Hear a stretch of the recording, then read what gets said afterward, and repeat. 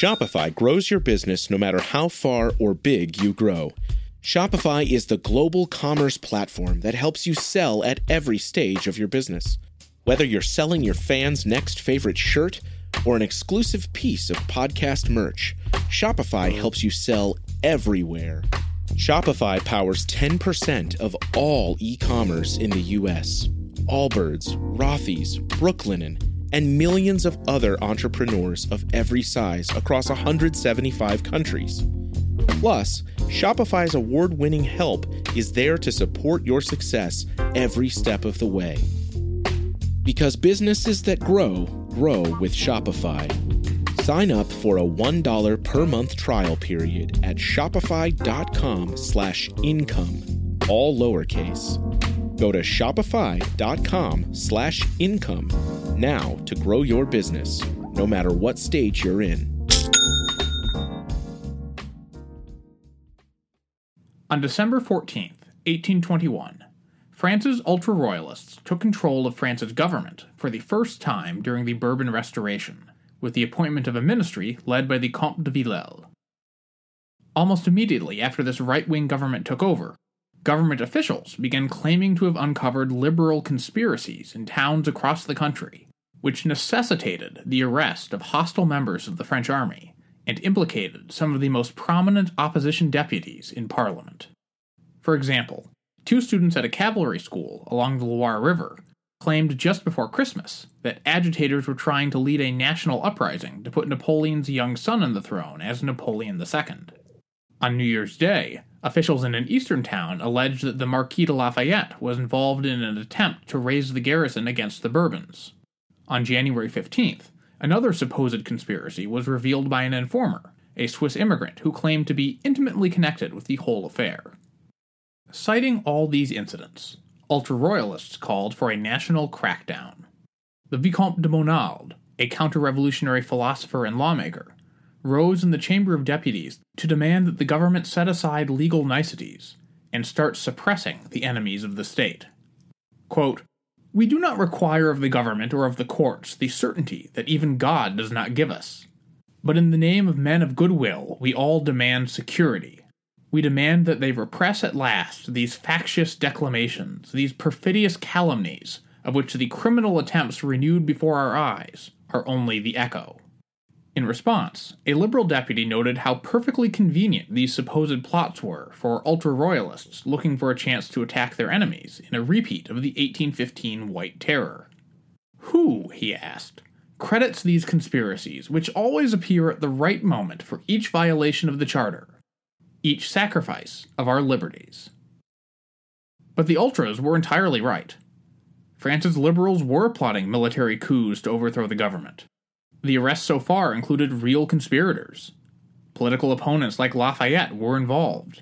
So were high-ranking military officers. The plots were organized in secret societies, who aimed at nothing less than the overthrow of King Louis XVIII. These secret societies were inspired by a similar group that had been behind the 1820 liberal coup in Naples, who adopted the fiction that they were descended from humble charcoal burners, or Charbonnerie. In actuality, these Charbonnerie had nothing to do with charcoal, but under this name, they would shake the foundations of not just Italy, but France.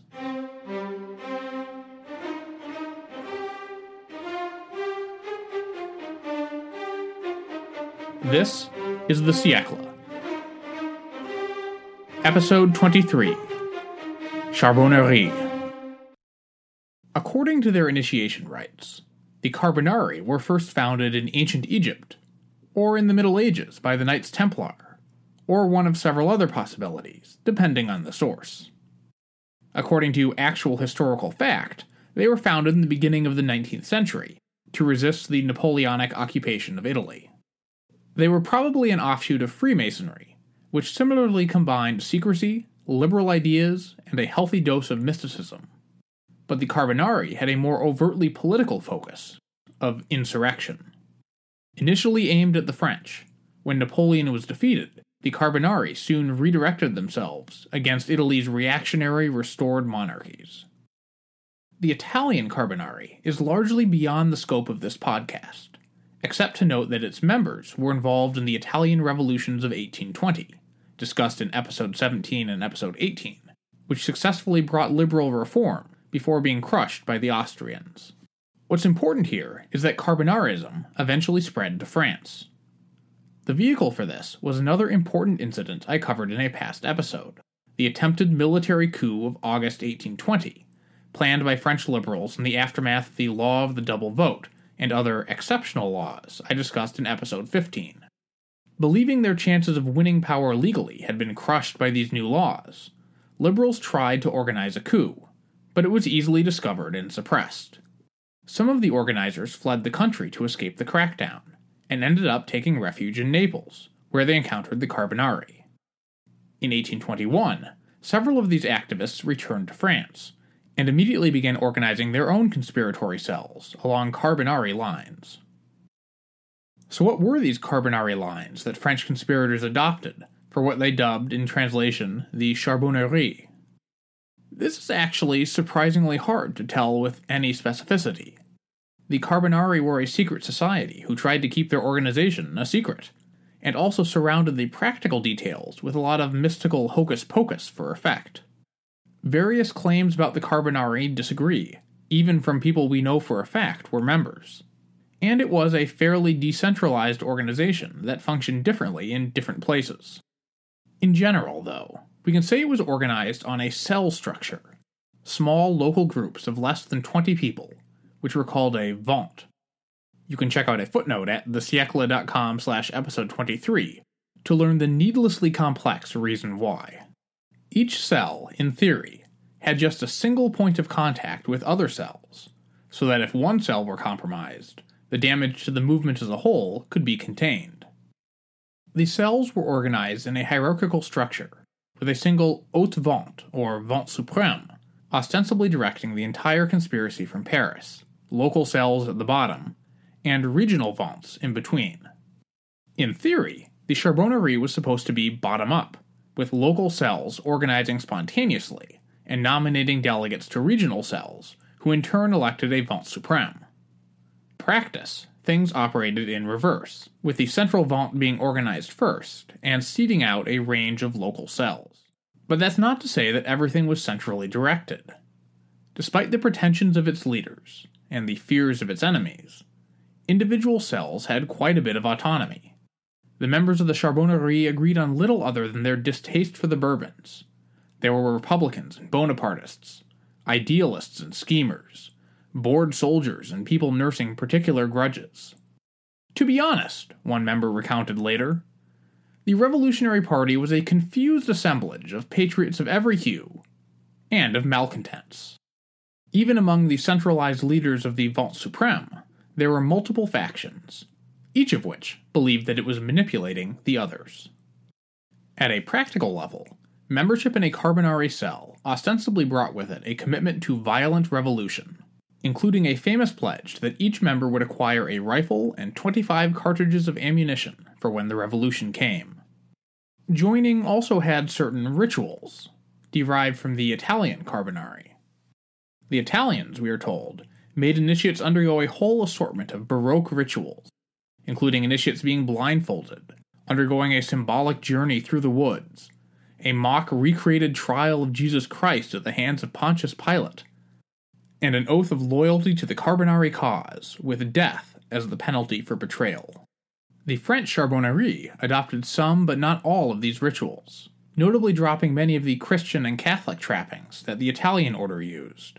For example, where the Italians swore their loyalty to the Grand Master of the Universe and the glorious Saint Theobald, the French Charbonnerie apparently made a statement of fundamental principles, including equality before the law, freedom of the press, and the promise never to usurp the sovereignty of the French people. One thing the French definitely kept from the Italian Charbonnerie was the nomenclature. Members in both countries referred to each other as good cousins, or bons cousins in French.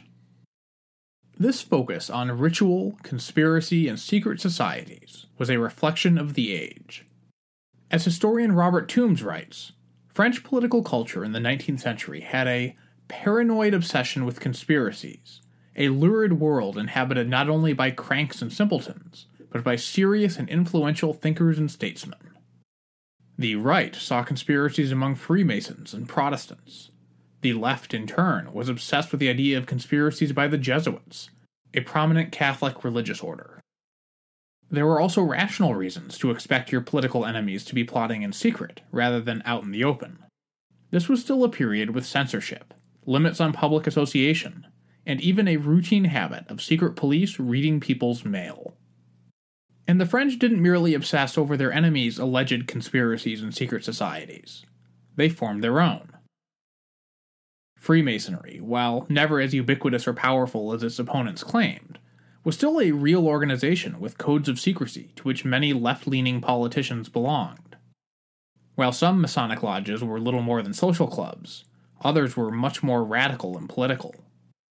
The ultra-royalists, in turn, had the Chevaliers de la Foi, or Knights of the Faith, a royalist Catholic imitation of Freemasonry, who had plotted against Napoleon, and then again against moderates in Louis XVIII's government.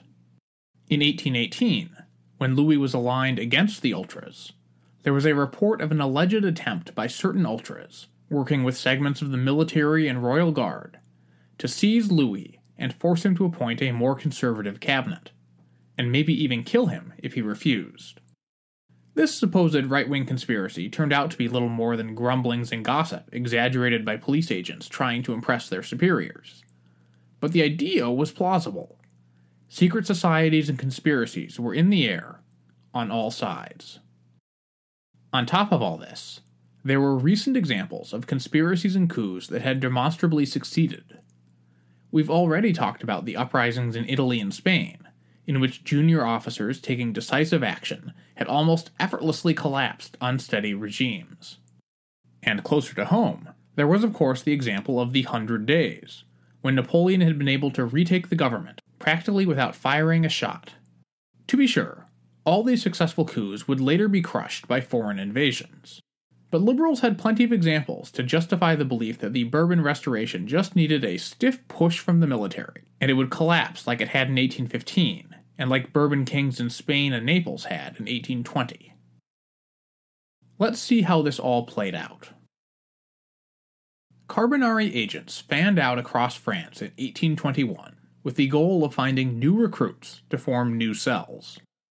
This was before Villèle's ultra-royalist government came to power in December 1821, but after the Bourbon regime had turned sharply to the right in 1820, as described in episode 15.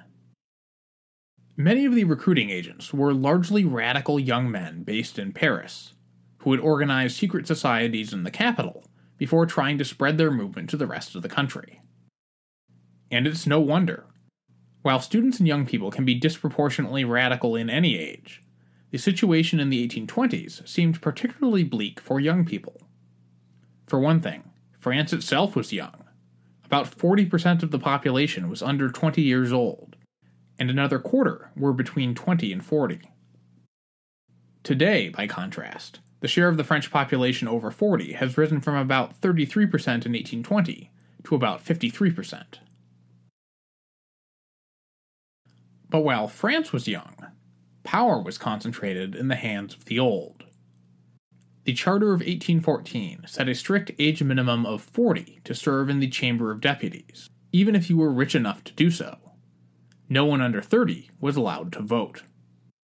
The share of departmental prefects who were over 50 was rising steadily, as the generation that had come of age around 1789 clung to power despite their advancing age.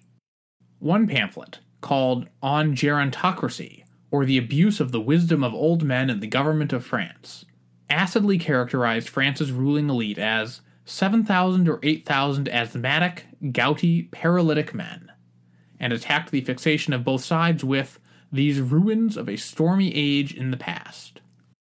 As the historian Guillaume de Berthier de Sauvigny put it, quote, "The youth of 1830 was therefore bulging with lawyers without cases, doctors without patients, sons of workers and peasants whose studies had incapacitated them for manual labor, without opening the way to their preferred careers, bourgeois young men furious at having to mark time in waiting rooms, or seeing themselves hopelessly relegated to subordinate administrative positions."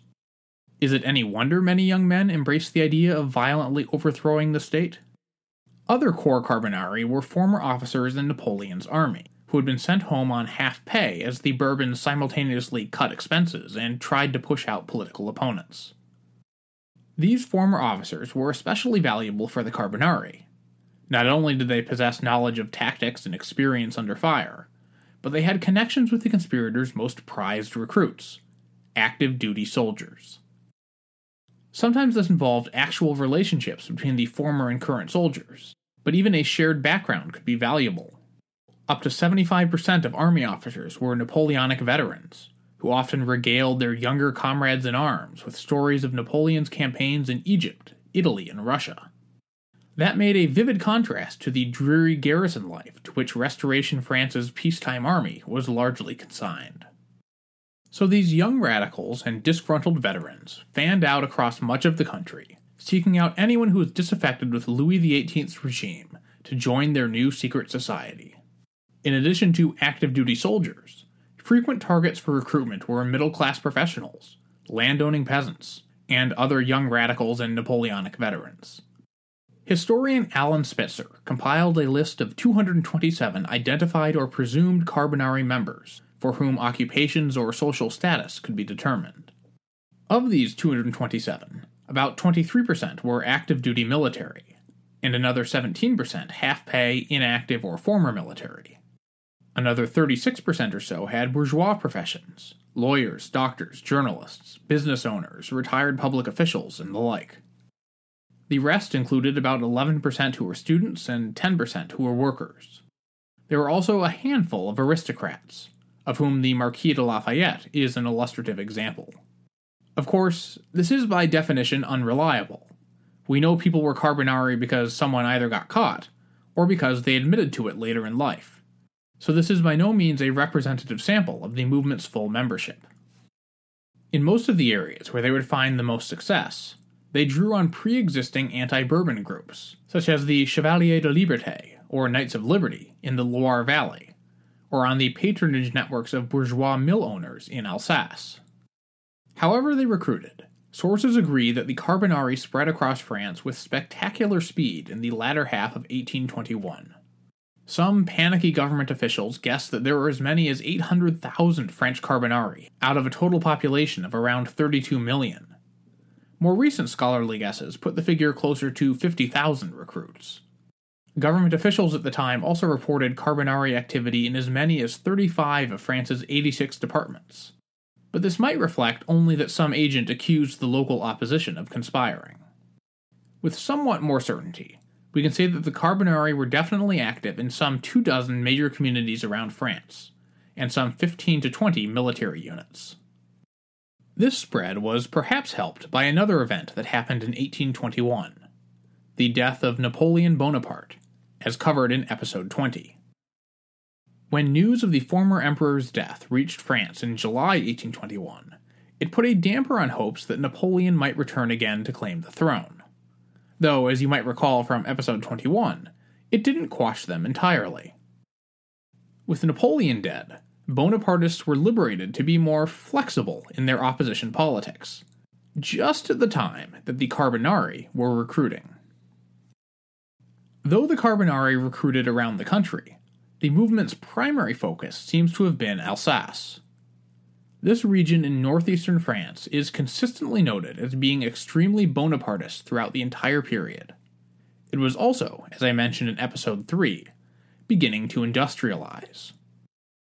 The region had a host of wealthy proto-industrialists, dubbed fabricants, whose status as major employers gave them extensive client networks throughout the region. A so-called fabricantocracy. The Northeast was the only part of the country to elect a majority of left-wing deputies in the 1820 election, otherwise swept by ultra-royalists. As a result, Alsace had two key advantages as a springboard for revolution: a friendly populace and available leadership. To reinforce this, Charbonnerie in Paris planned to dispatch both rank-and-file activists and senior leaders to Alsace to support their planned uprising. The most notable among these was that aging revolutionary stalwart, the Marquis de Lafayette. Lafayette was currently a left-wing deputy who cheerfully lent his support to any revolutionary movement that would have him, in whatever fashion he was needed. In 1821, Lafayette's assigned role was to arrive on site, lend his fame and prestige to the rebellion, and help lead a provisional revolutionary government. The Charbonnerie felt that support from local politicians and businessmen wasn't enough. They needed a famous general. Ideally, this would be a Napoleonic general, but since no suitable candidates could be found, General Lafayette would suffice to lead the troops.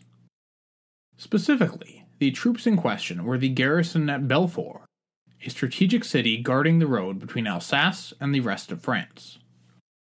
As a garrison city, Belfort had a military regiment stationed there, the nucleus of the planned Charbonnerie uprising.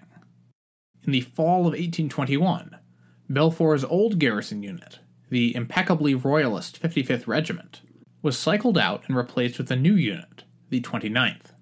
The new regiment's politics weren't quite certain, but local liberals saw it as an improvement, as demonstrated by the awkward scenario of dueling balls hosted by the Belfort elites, with royalists honoring the departing regiment, and liberals its replacement. Soon enough, though, a number of junior officers in the 29th Regiment had joined the Charbonnerie and begun to bring common soldiers into the conspiracy. Meanwhile, agitators from Paris had begun organizing in nearby cities so that an uprising at Belfort could be transformed from a simple mutiny into a region-wide insurrection. The plans were finalized for an uprising on December 29th, 1821. The signal was to be the arrival in town of Lafayette. But though the organizers felt they had arranged everything for an easy and orderly victory, events wouldn't turn out quite the way the Charbonnerie hoped. The first problems came to light on December 18, 1821, and had nothing to do with Belfort. Rather, it was the exposure of a different Charbonnerie cell, at the cavalry school at Saumur in western France. There are dramatic stories about a fire that night at the Saumur base that killed several soldiers, including a conspirator whose body contained incriminating documents. But in his history of these conspiracies, historian Alan Spitzer found no evidence to back this story up. The fire did happen, but Spitzer concludes the most likely reason the cell there was exposed was a simple one. Someone talked. Someone always talks. Whoever it was who spilled the beans, the commandant of the cavalry school began investigations. Soon enough, 2 pupils reported that their peers were openly plotting insurrection, which would involve the cadets as well as support from local bourgeois. Arrests were ordered on December 24th, sweeping up some of the conspirators, though the lead agitator, a certain Lieutenant Delon, slipped away. The subordinates who weren't so lucky promptly began talking to their captors, but had little useful to say, having been kept in the dark or actively misled as to most of the actual details. Further confounding efforts of authorities to roll up the cell at Saumur were bureaucratic turf wars between the civil and military officials there, who failed to cooperate and would soon enough be engaged in a furious blame war. One of the major Charbonnerie cells had been disrupted, but none of the authorities immediately realized that the plot spread beyond the Saumur region. So Charbonnerie agents in Belfort moved ahead with their plans. Lafayette left Paris for his home of Lagrange, from which he was ready to travel to Belfort and launch the uprising. But leaders on the ground got nervous and decided to postpone the December 29th uprising while they gathered more information. A new date was set, January 1st, 1822. But the delay also gave officials in Belfort time to gather more information, and they didn't have to try very hard. A collection of Parisian Charbonnerie activists had poured into Belfort for the uprising, and apparently thought little of secrecy, enthusiastically breaking into La Marseillaise, which, as I covered in Supplemental 8, was banned in Restoration France. Meanwhile, several soldiers in the 29th Regiment went to their superiors to report a plot to seize the town and raise the tricolor flag. It was the last minute, the evening of January 1st, the night of the uprising. The regiment's colonel immediately went to the barracks, where the reports were confirmed by the sight of an entire company turning out with weapons in hand, but unable to give a good answer as to why. The colonel was able to restore authority over the mutinous soldiers, while other officials took control of the town gate and arrested some suspicious people who were loitering nearby. With the plot collapsing, the remaining conspirators fled and tried to salvage what they could. 2 young men rushed down the highway and managed to intercept Lafayette's carriage, which was rushing toward Belfort unaware of what had just happened. Lafayette hastily turned off to a nearby town where he made up the excuse of visiting a friend. Other Charbonnerie burned Lafayette's revolutionary uniform, which had been sent on ahead to be ready for the uprising. Now the seriousness of the matter dawned on the Bourbon authorities. 15 soldiers from the 29th Regiment were arrested, mostly non-commissioned officers, along with dozens of civilians, including local notables, half-pay officers, and Parisian students. One local attorney's house was found to contain 2 tricolor flags, 414 tricolor cockades, and 13 packets of ammunition. A week later, officials in Toulon in southern France uncovered another cell through incriminating documents and confessions from an informer. Investigators became aggressive, searching the home of a liberal deputy despite his official immunity from prosecution, and even launching an unauthorized cross-border raid into the Grand Duchy of Baden to arrest a Charbonnerie suspect. Despite these crackdowns, the threat began to seem omnipresent across France. On February 5th, a general in the western city of Nantes ordered the arrest of several subversive soldiers and officers, who he discovered were part of a secret society, with oaths, secret handshakes, and ceremonies. As the magnitude of the Charbonnerie threat became clearer, the whole city was placed on lockdown, with unfortunate consequences. The mayor of Nantes wondered whether it had been wise to insist on a password from civilians on the streets, since soldiers had already fired on a lady with a baby and a deaf citizen who had failed to respond. I'm Ken Harbaugh, host of Burn the Boats from Evergreen Podcasts. I interview political leaders and influencers, folks like award-winning journalist Soledad O'Brien and conservative columnist Bill Kristol, about the choices they confront when failure is not an option.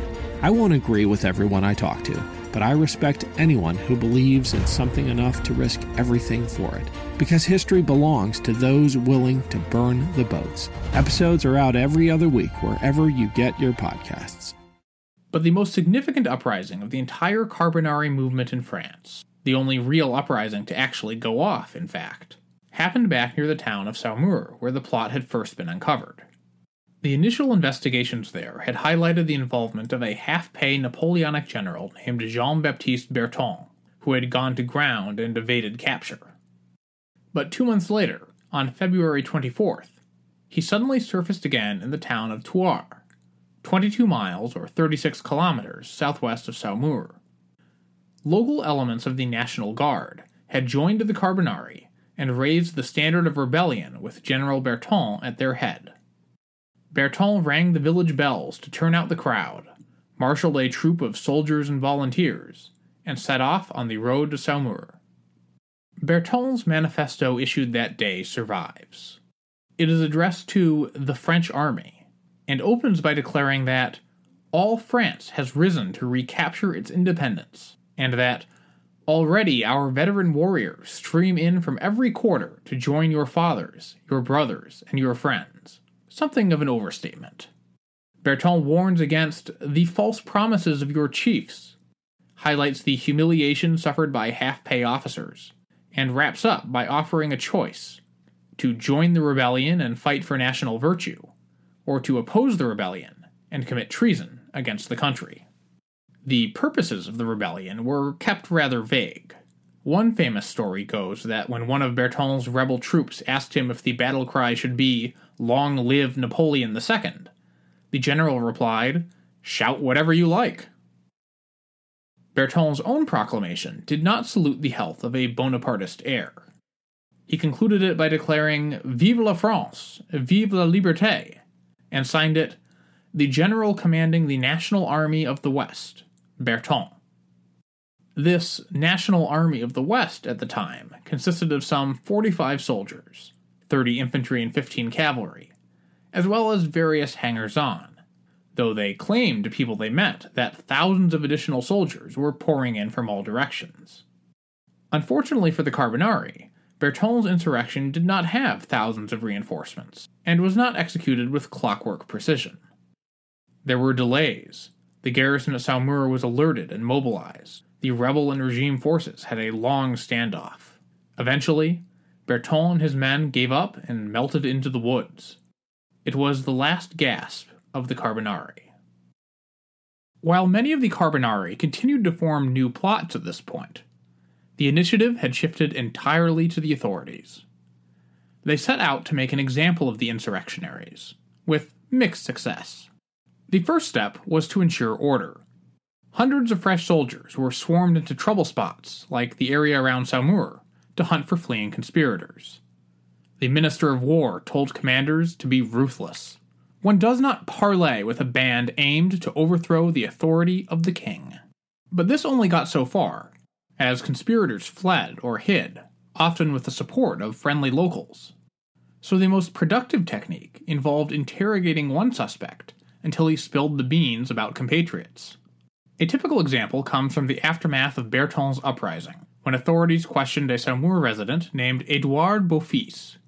He revealed that he had plotted with two brothers named Gaucher, a doctor named Café, and another man called Coudray. This let them capture the Gaucher brothers and Dr. Café, though Coudray slipped the net.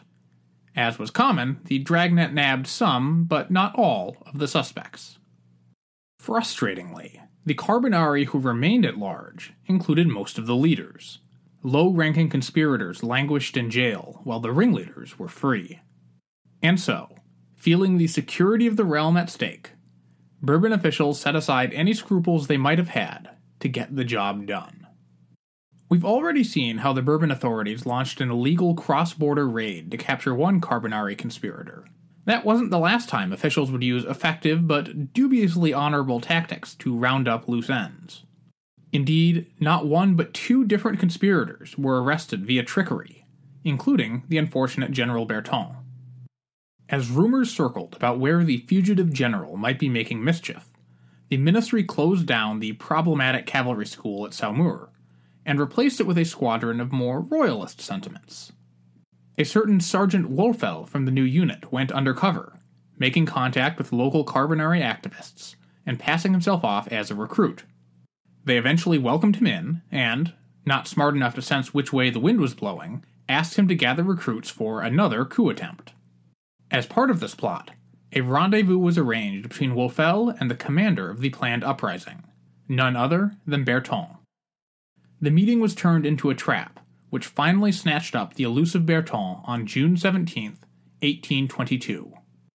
An even more dramatic sting unfolded a few weeks later in Alsace, when the undercover agents mustered up an entire column of ostensible recruits for their target, a half-pay colonel who wanted to spring the Belfort conspirators out of jail, and let him lead them down the road crying "Vive l'Empereur" before arresting him. Even in the 1820s, critics raised the cry of entrapment. Still more prominent a target than Berton for the authorities were the men believed to be at the heart of the entire Charbonnerie conspiracy, political leaders like Lafayette. Right-wing newspapers led the charge to connect the liberal politicians with the uprisings, with the Drapeau Blanc saying that after the coup attempts, it was easier to understand, quote, the incendiary speeches of certain deputies. Another paper printed a fake notice, ostensibly from Berton, that implicated Lafayette. Of course, as we know, Lafayette was involved in the plots, if not always in the exact way that his opponents believed he was. So were several other prominent liberal deputies. But as authoritarian as the Bourbon Restoration could be at times, it was still a constitutional monarchy, and Article 52 of the Charter of 1814 declared that no member of the chamber, during the course of the session, can be prosecuted or arrested upon a criminal charge unless he should be taken in the act, except after the chamber has permitted his prosecution. The chamber was controlled by an ultra-royalist majority, but the authorities wanted to have all their ducks in a row before trying to surmount the political and legal hurdles involved in bringing criminal charges against sitting deputies like Lafayette. So as Charbonnerie conspirators were investigated, They were frequently interrogated about any dealings they might have had with deputies. Some told their interrogators what they wanted to hear, like the Charbonnerie activist who had unwittingly betrayed General Berton to Sergeant Wolfel. He admitted having gone to Paris to plot with Lafayette. While all this was going on, a range of liberal deputies vigorously defended themselves from the accusations, whether they were true or not. As early as January 14th, the Alsatian deputy Marc-René de Voyer d'Argenson rose in the chamber to protest the search of his house in the aftermath of the Belfort conspiracy. Voyer d'Argenson had absolutely been involved in the Belfort plot, but the search turned up nothing. Months later, other liberal deputies such as Benjamin Constant and Jacques Lafitte publicly denied the accusations that they had conspired. Both of them were probably even telling the truth. But Lafayette did not bother. When prosecutors publicly accused Lafayette of joining the plots, a prominent centrist deputy named Royer Collard wanted to come to his defense. But before doing so, he checked in with Lafitte to ask if he was certain that Lafayette was not conspiring. In the words of historian Sylvia Neely, quote, Lafitte responded that Lafayette most probably was, and that he wanted to be accused of it. Royer Collard asked, "Is he crazy?" On the contrary, Lafitte replied, "Insurrection, according to him, is the most sacred of duties." "But what does he want?" Royer Collard insisted. "I'm not sure," Lafitte said. "Lafayette is a monument wandering around in search of its pedestal. If on the way he should find the scaffold or the chair of the President of the Republic, he would not give 2 cents for the choice between them."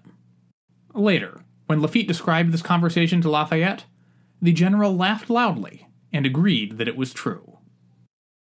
In August of 1822, it seemed very possible that Lafayette would get his chance at martyrdom. The prosecutor in the trial of Berton specifically mentioned Lafayette in his indictment, saying of a prosecution witness, quote, that the Marquis de Lafayette paid for his trip, that he received instructions from these gentlemen for the new operation against Saumur. In response, Lafayette didn't deny the charges, saying, quote, "I have constantly merited being the object of ill will of the adversaries of liberty. I do not at all complain, then, though I have the right to find a trifle cavalier the word proven, which the prosecutor used in regards to me." Despite his apparent unconcern, proving Lafayette's involvement wouldn't be so easy. Their star witness, the Charbonnerie agent who had confessed to meeting Lafayette, suddenly updated his story to describe the Lafayette he had supposedly met, a man in his 50s, short at about 5'2" or 1.57 meters tall, with long sideburns. Since Lafayette was in his 60s, of medium height and clean-shaven, this severely undermined the testimony, the only concrete link investigators had dug up between the actual conspirators and their alleged superiors in Paris. The witness stuck to this description, despite being berated in open court by the presiding judge. Nailing people like Lafayette or Voyer d'Argenson seemed especially hard, given that lots of people who'd actually been caught in the act seemed to be dodging punishment. The great trial of the Belfort conspirators, 23 of whom were in custody, ended in acquittals on conspiracy charges for all involved, though 4 were convicted of a lesser charge. This was despite the fact that the prefect had assembled a jury of men known for their monarchical principles to try to secure a conviction. Now, this isn't to say that everyone skated. Too many people had been caught in the literal act of rebellion for even friendly juries to acquit. Such a fate awaited General Berton, who went on trial along with 39 other defendants. Berton refused to accept his court-appointed attorney, and gave a scattershot defense of himself, in which he claimed to have only led a peaceful demonstration in support of the 1814 Charter. Unsurprisingly, this wasn't terribly persuasive, and Berton was sentenced to death, along with 5 other co-defendants. 2 had their sentences commuted by the king, but Berton and 2 others went to the guillotine. Most of the other defendants were given prison sentences of 1 to 5 years. Only 2 of the 40 in this trial were acquitted. But the most famous Charbonnerists to die as a result of the botched uprisings were 4 young non-commissioned officers in the 45th Regiment, which had been dispatched in early 1822 from Paris to the southwestern port city of La Rochelle. Unlike Berton, the so-called 4 Sergeants of La Rochelle never launched an uprising. But they were plotting one, and ended up on trial for their lives after being fingered by informants. Now, some of these informants would later recant their confessions, claiming they had been given under what my history book describes as intolerable pressure. I genuinely don't know if that's meant to be a euphemism for physical torture or not. But recanting didn't save them. The trial of these 4 relative nobodies took on an outsized importance, in part because, unlike the other trials, the sergeants of La Rochelle were on trial in Paris itself, not out in the provinces, which let it get far more attention from the press and international observers. The prominence of the 4 sergeants' trial was further elevated by the lead prosecutor, a man named Marchangy, who in addition to being a lawyer, was an acclaimed author. Marchangy's big speech at the trial lasted 5 hours, and was published as a 196-page book. The speech transcended legal matters for the metaphysical, speaking of how the entire world had been corrupted by perfidious machinations and deleterious principles of programs of sedition from the Apennines to the Bosphorus, and from Lisbon to the banks of the Orinoco. The rhetorical tour de force made him a star in right-wing political circles, and he apparently received the personal thanks of more than one European monarch for his efforts against revolution. Because as real as the Charbonnerie conspiracies were, Europe's guardians of order believed they were facing a far larger and more menacing conspiracy. The name inevitably given to this secret plot was the Comité Directeur, or Steering Committee, which was talked about in the same way comic book characters today might discuss a league of supervillains like Hydra. It was headquartered in Paris, of course, but had agents everywhere, including all the most infamous rogues, and plotted the downfall of everything that was good and true in the world with devious subtlety. Tsar Alexander of Russia, for example, became convinced that the Comité Directeur had caused a recent revolution in Greece, not for the sake of the Greeks, but to distract the Tsar from crushing the rebellion in Naples. Be no doubt, Alexander wrote, that the impulse for this insurrectionary movement was given by that same Comité Central Directeur of Paris, in the hopes of making a diversion, and preventing us from destroying one of those synagogues of Satan, established solely in order to defend and propagate his anti-Christian doctrine. By all these theologically laden and anti-Semitic terms, just to be clear, Alexander meant liberalism.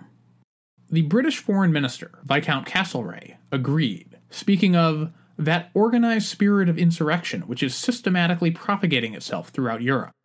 In Austria, Metternich wrote that it has been proven that the seditious elements of all countries and of all hues have established a center of information and action. One of the few skeptics of this line of thought was the French Prime Minister, the Duc de Richelieu, who scornfully wrote that it is perhaps more convenient to attribute to an invisible power, whose lever is in France, catastrophes whose real cause could more simply be found in the weakness and incompetence of those governments which a mere breath has been enough to overthrow. Richelieu was right. Though liberals and would-be revolutionaries did keep in touch, there was no central organizing committee behind the spree of revolutions that popped up around Europe in the early 1820s. The Comité Directeur, as he keenly saw, was a convenient myth. But as I covered in episode 18, Richelieu was now gone, forced out in December 1821, immediately before the Charbonnerie plots came to light. The new regime in France was more open to the prospect of a nefarious committee behind all the revolutions in Europe, especially after the Charbonnerie made it clear that there was definitely some real conspiring going on. So the 4 sergeants of La Rochelle, minor members of a minor branch of a conspiracy that had already failed, found the crushing weight of this massive metaphysical construct bearing down on them. Their only hope was to confess and identify higher-ranking Charbonnerists. But the sergeants refused, even the ones who had previously confessed before recanting. Some people saw in this a shameful move by the Charbonnerie leaders, letting their naive followers take the blame so they could stay safe. One historian attributes this to pressure from their attorneys, who were, of course, also Charbonnerie. But however they chose it, by the end, the 4 sergeants decided to embrace their role as martyrs for the liberal cause. After being convicted and sentenced to death, the 4 asked to be executed together, and went to the guillotine crying out, "Long live liberty!" They were 4 of 11 men to be executed in 1822 for their role in Charbonnerie conspiracies in France, along with Berton and several others. Dozens more were imprisoned, fined, or fled into hiding or exile to avoid punishment, including several death sentences passed down in absentia. But other people tried at the same time as the 4 sergeants were acquitted, including those who had been much more centrally involved in the conspiracies. That was the story across most of the Charbonnerie trials.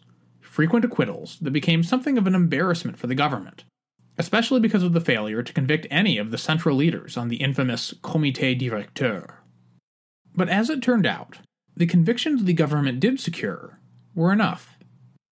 As Neely argues, by preserving strict legal principles in its prosecution of the accused, the government allowed some of the guilty to escape, but ultimately proved, even to skeptics, that those condemned were genuine conspirators.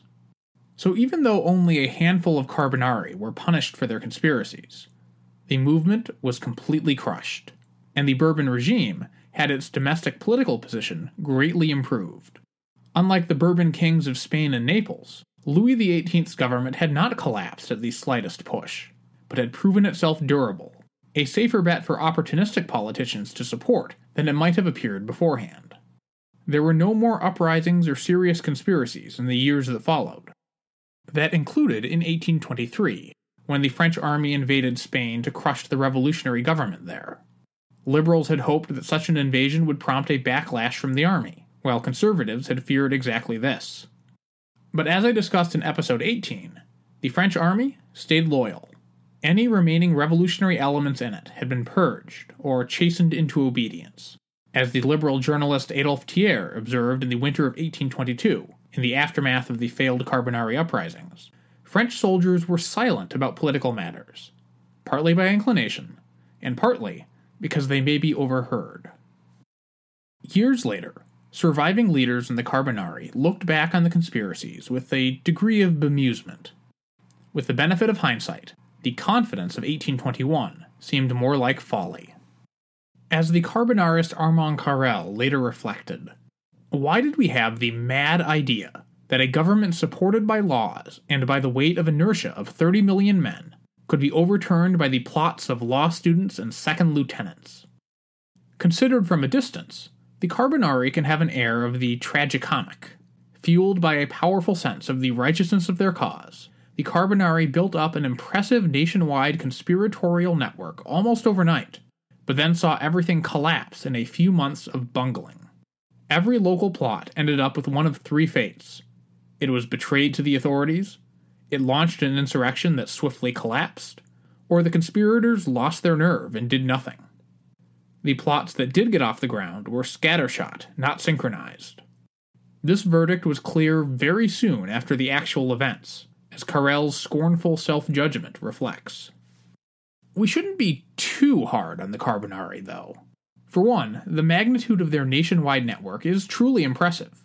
They were sloppy, yes, but the classic conspiratorial cell structure successfully contained the damage when one cell was caught. Members didn't know many other conspirators they could blame. And the core of the conspiracy, the radical activists in Paris, were never penetrated by police. The Charbonnerie were betrayed when they tried to recruit into new social circles, especially their aggressive and recklessly open solicitation of active duty soldiers. Another ex-Charbonnarist, Paul Dubois, lamented that in future histories, quote, "the 2 or 3 pages devoted to these forgotten fanatics will portray neither their spirit, their virtues, their passions, their illusions, nor their faults. Only we, who, as contemporaries, dreamed the same dreams, ran the same risks, showed the same devotion, could recapture and portray them. Yet we would have to be young again, and already we are old." Dubois wasn't that wrong. For one thing, our documentary evidence on the Charbonnerie is limited, since as an illegal secret society, many details were never recorded to paper, or were burned by those who did. The accounts we do have were often written decades after the fact. Now, the Charbonnerie conspiracies weren't forgotten, with the 4 sergeants of La Rochelle in particular becoming famous liberal martyrs for decades to come. But much of the discussion of these uprisings that happened has been focused on score settling, as the survivors tried to find scapegoats for the failure of their plots. This happened from the very start. One active Charbonnarist named Grandmesnil was fingered as a police agent provocateur in an attempt to weaken the case against some Charbonnerie defendants. Conveniently, Grandmesnil couldn't refute this fact because he was in hiding, though in one dramatic scene he covertly visited the Chamber of Deputies to get help fleeing the country from Charbonnarist deputies at the exact moment when other Liberal deputies took the podium to say this entire so-called plot was just a provocation by the police agent Grandmesnil. Lafayette's son, George Washington Lafayette, had to physically restrain Grandmesnil from rushing to the podium to defend his honor, and he continued to be defamed as a police agent into the 1840s. The most pronounced battle over the Charbonnerie was between the movement's young foot soldiers and the senior leaders who some felt had betrayed them to save their skins. Picture Lafayette's carriage turning aside on the road to Belfort, or the Liberal deputies allowing the 4 sergeants to head to the gallows rather than allow themselves to be fingered as the ringleaders. One activist wrote that he had quit the Charbonnerie in disgust after seeing that the unfortunate non-commissioned officers of La Rochelle had been abandoned to the executioner. Some alleged that the cause of the downfall was that the pure revolutionary ranks had been corrupted by letting in Bonapartists and others insufficiently devoted to the cause. Even moderate members of the opposition, who hadn't participated in the plots, recoiled from the disasters, with opposition politician Casimir Perier allegedly saying of his Charbonnerie colleagues, "How can we have anything to do with people who, after leading us to the edge of the precipice without our realizing it, skip out and leave us in the lurch?" It's not worth getting too deep into the weeds here, but suffice to say that for every charge of cowardice, there was a countercharge of recklessness. Dubois, who I just quoted extolling the forgotten virtues of the Charbonnerie, also bragged of his wisdom in preventing the Charbonnerie of Brittany from launching a premature uprising. Regardless of the long-term impact of the Charbonnerie movement, the short-term was a disaster. Not only were they crushed, but they sparked a political backlash. The limited, wealthy French electorate recoiled at the very real proof of conspiracies that the regime put forward, along with some of the more fanciful exaggerations. The entire liberal opposition was now tarred with the brush of revolution. This was true for some prominent liberals, and untrue for others, but both currents of liberals suffered, especially among the wealthiest 1% of French men who were entitled to vote in the Bourbon Restoration. In 1824, after defeating the French Charbonnerie and successfully restoring King Ferdinand to the throne in Spain, King Louis dissolved the Chamber of Deputies and called for new elections. Between the regime's newfound popularity, its usual election chicanery, and the extra deputies elected by France's richest electors under 1820's Law of the Double Vote, the result was a landslide. 34 deputies for the left, against 416 for the right and far right.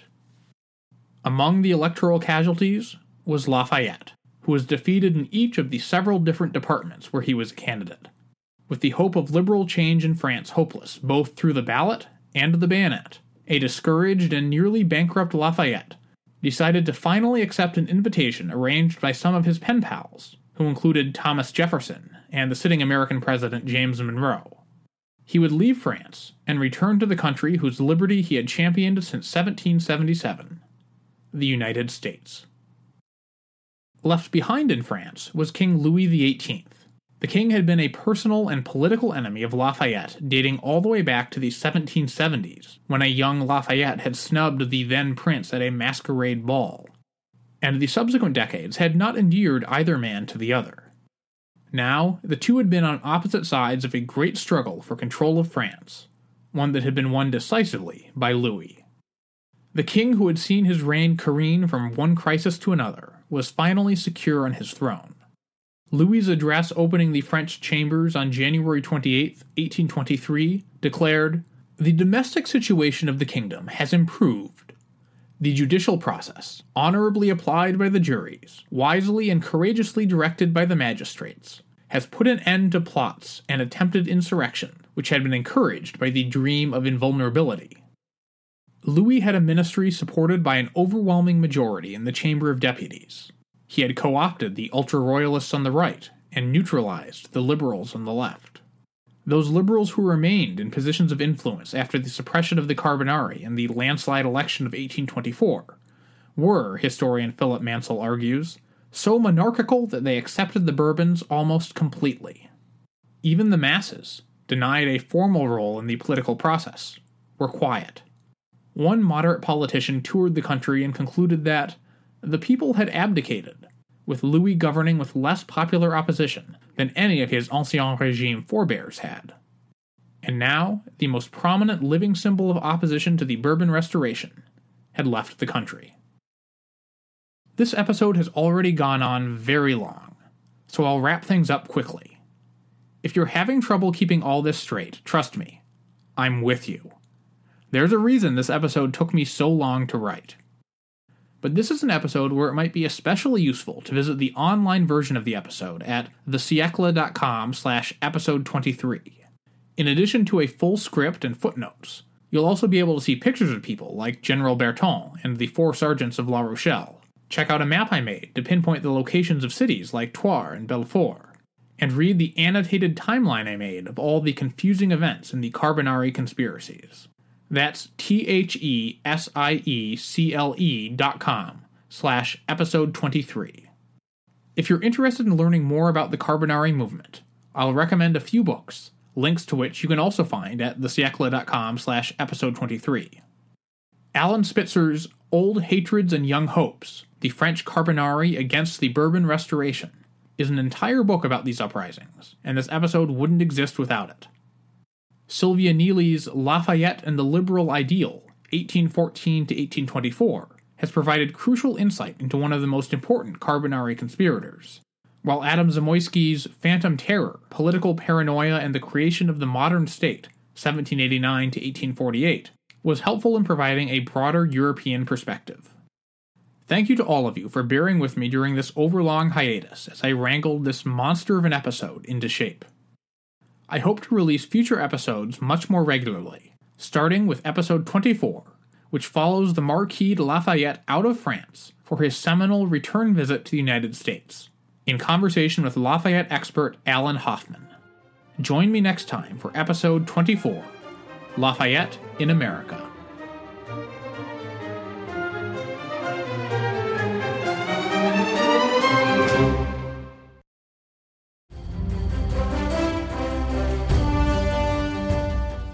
This is Peter. And this is Tom. We want to tell you guys a little bit about our podcast. Tom and I met in college, became best friends, and then teachers almost 20 years ago. Sometimes school just does not allow us to elaborate on the topics that we find interesting, like the real shark attacks that inspired the movie Jaws, or the real historical context to Indiana Jones artifacts. Where does cereal come from? Or are zombies real? Does Ben Franklin really deserve to be on a $100 bill? On our podcast, just like in our class, there are no stupid questions. Just two friends having a lighthearted conversation about history, pop culture, and the context of current events. Listen to History Teachers Talking Podcast from Evergreen Network, anywhere you get your podcasts.